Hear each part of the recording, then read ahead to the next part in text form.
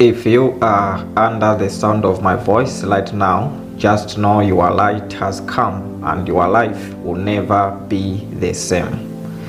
Without wasting much of your time, let us read the word for today.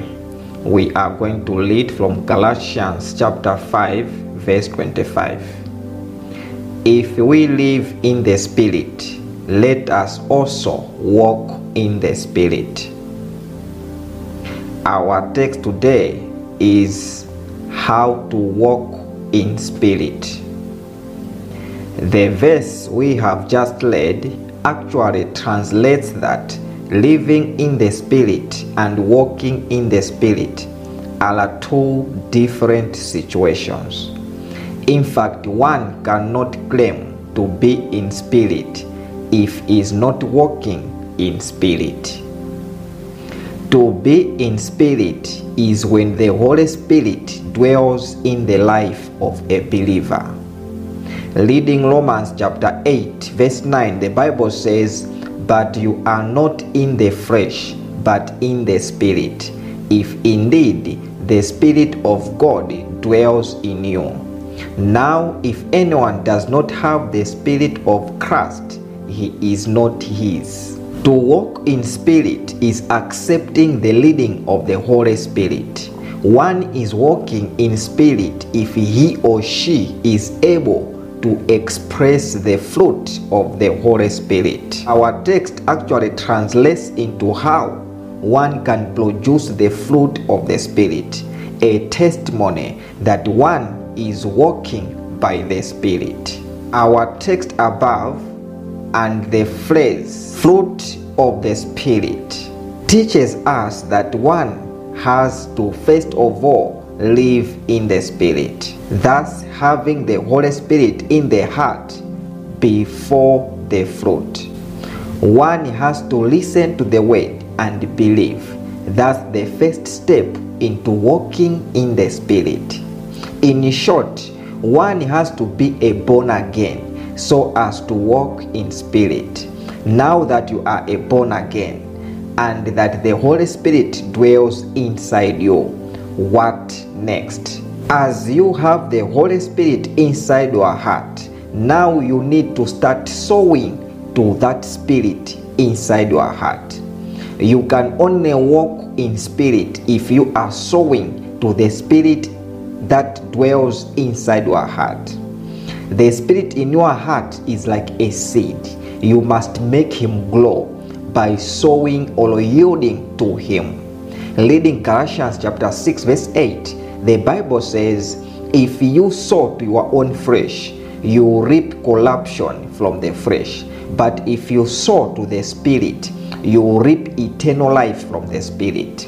Sowing to the flesh means doing the things of the flesh, and sowing to the Spirit means doing the things of the Spirit. Reading Romans chapter 8 verse 5, the Bible says, "For those who live according to the flesh set their minds on the things of the flesh, but those who live according to the Spirit to the things of the Spirit." To set your mind to the things of the Spirit, thus walking in the Spirit. You can also walk in spirit by turning yourself into a living sacrifice. Reading Galatians chapter 2 verse 19, the Bible says, "For through the law I died to the law, so that I might live to God. I have been crucified with the Christ." It means offering your own body as a living sacrifice, cutting yourself from the things of this world, choosing to please the Spirit instead of the flesh. Each time you are fasting, praying, and refusing to sin, you are actually yielding to the Spirit and crucifying the flesh. Reading Ephesians chapter 4 verse 23, the Bible says, "And be renewed to the spirit of your mind." Your mind is the battlefield, a place of warfare.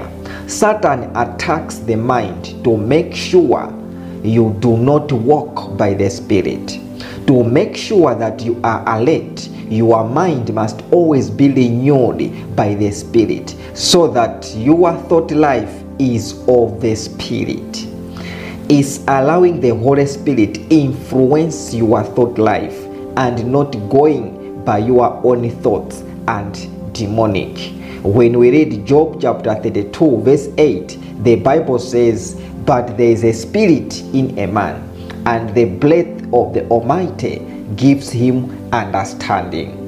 It means you must always rely on the Holy Spirit to be leading your mind. This can only be done if you regularly train yourself to start discerning the leading of the Spirit. The best way to train yourself in this area is to remain in the place of prayer, reading the Bible, and staying away from sin. In fact, 3 spirits influence a man: demonic spirit, a man's spirit, and the Holy Spirit. Your thought life brings a feeling, and then is a feeling that brings now an action. Actions come from your thought life. When your thought life is good, then your actions as well are going to be good. When your thought life is of the Spirit, that means even your actions will be of the Spirit, and you bear the fruit of the Spirit. Bearing the fruit of the Spirit, that's what we call walking in the Spirit. Bearing the fruit of the Spirit is a testimony that one is walking in the Spirit. Are you really walking in the Spirit?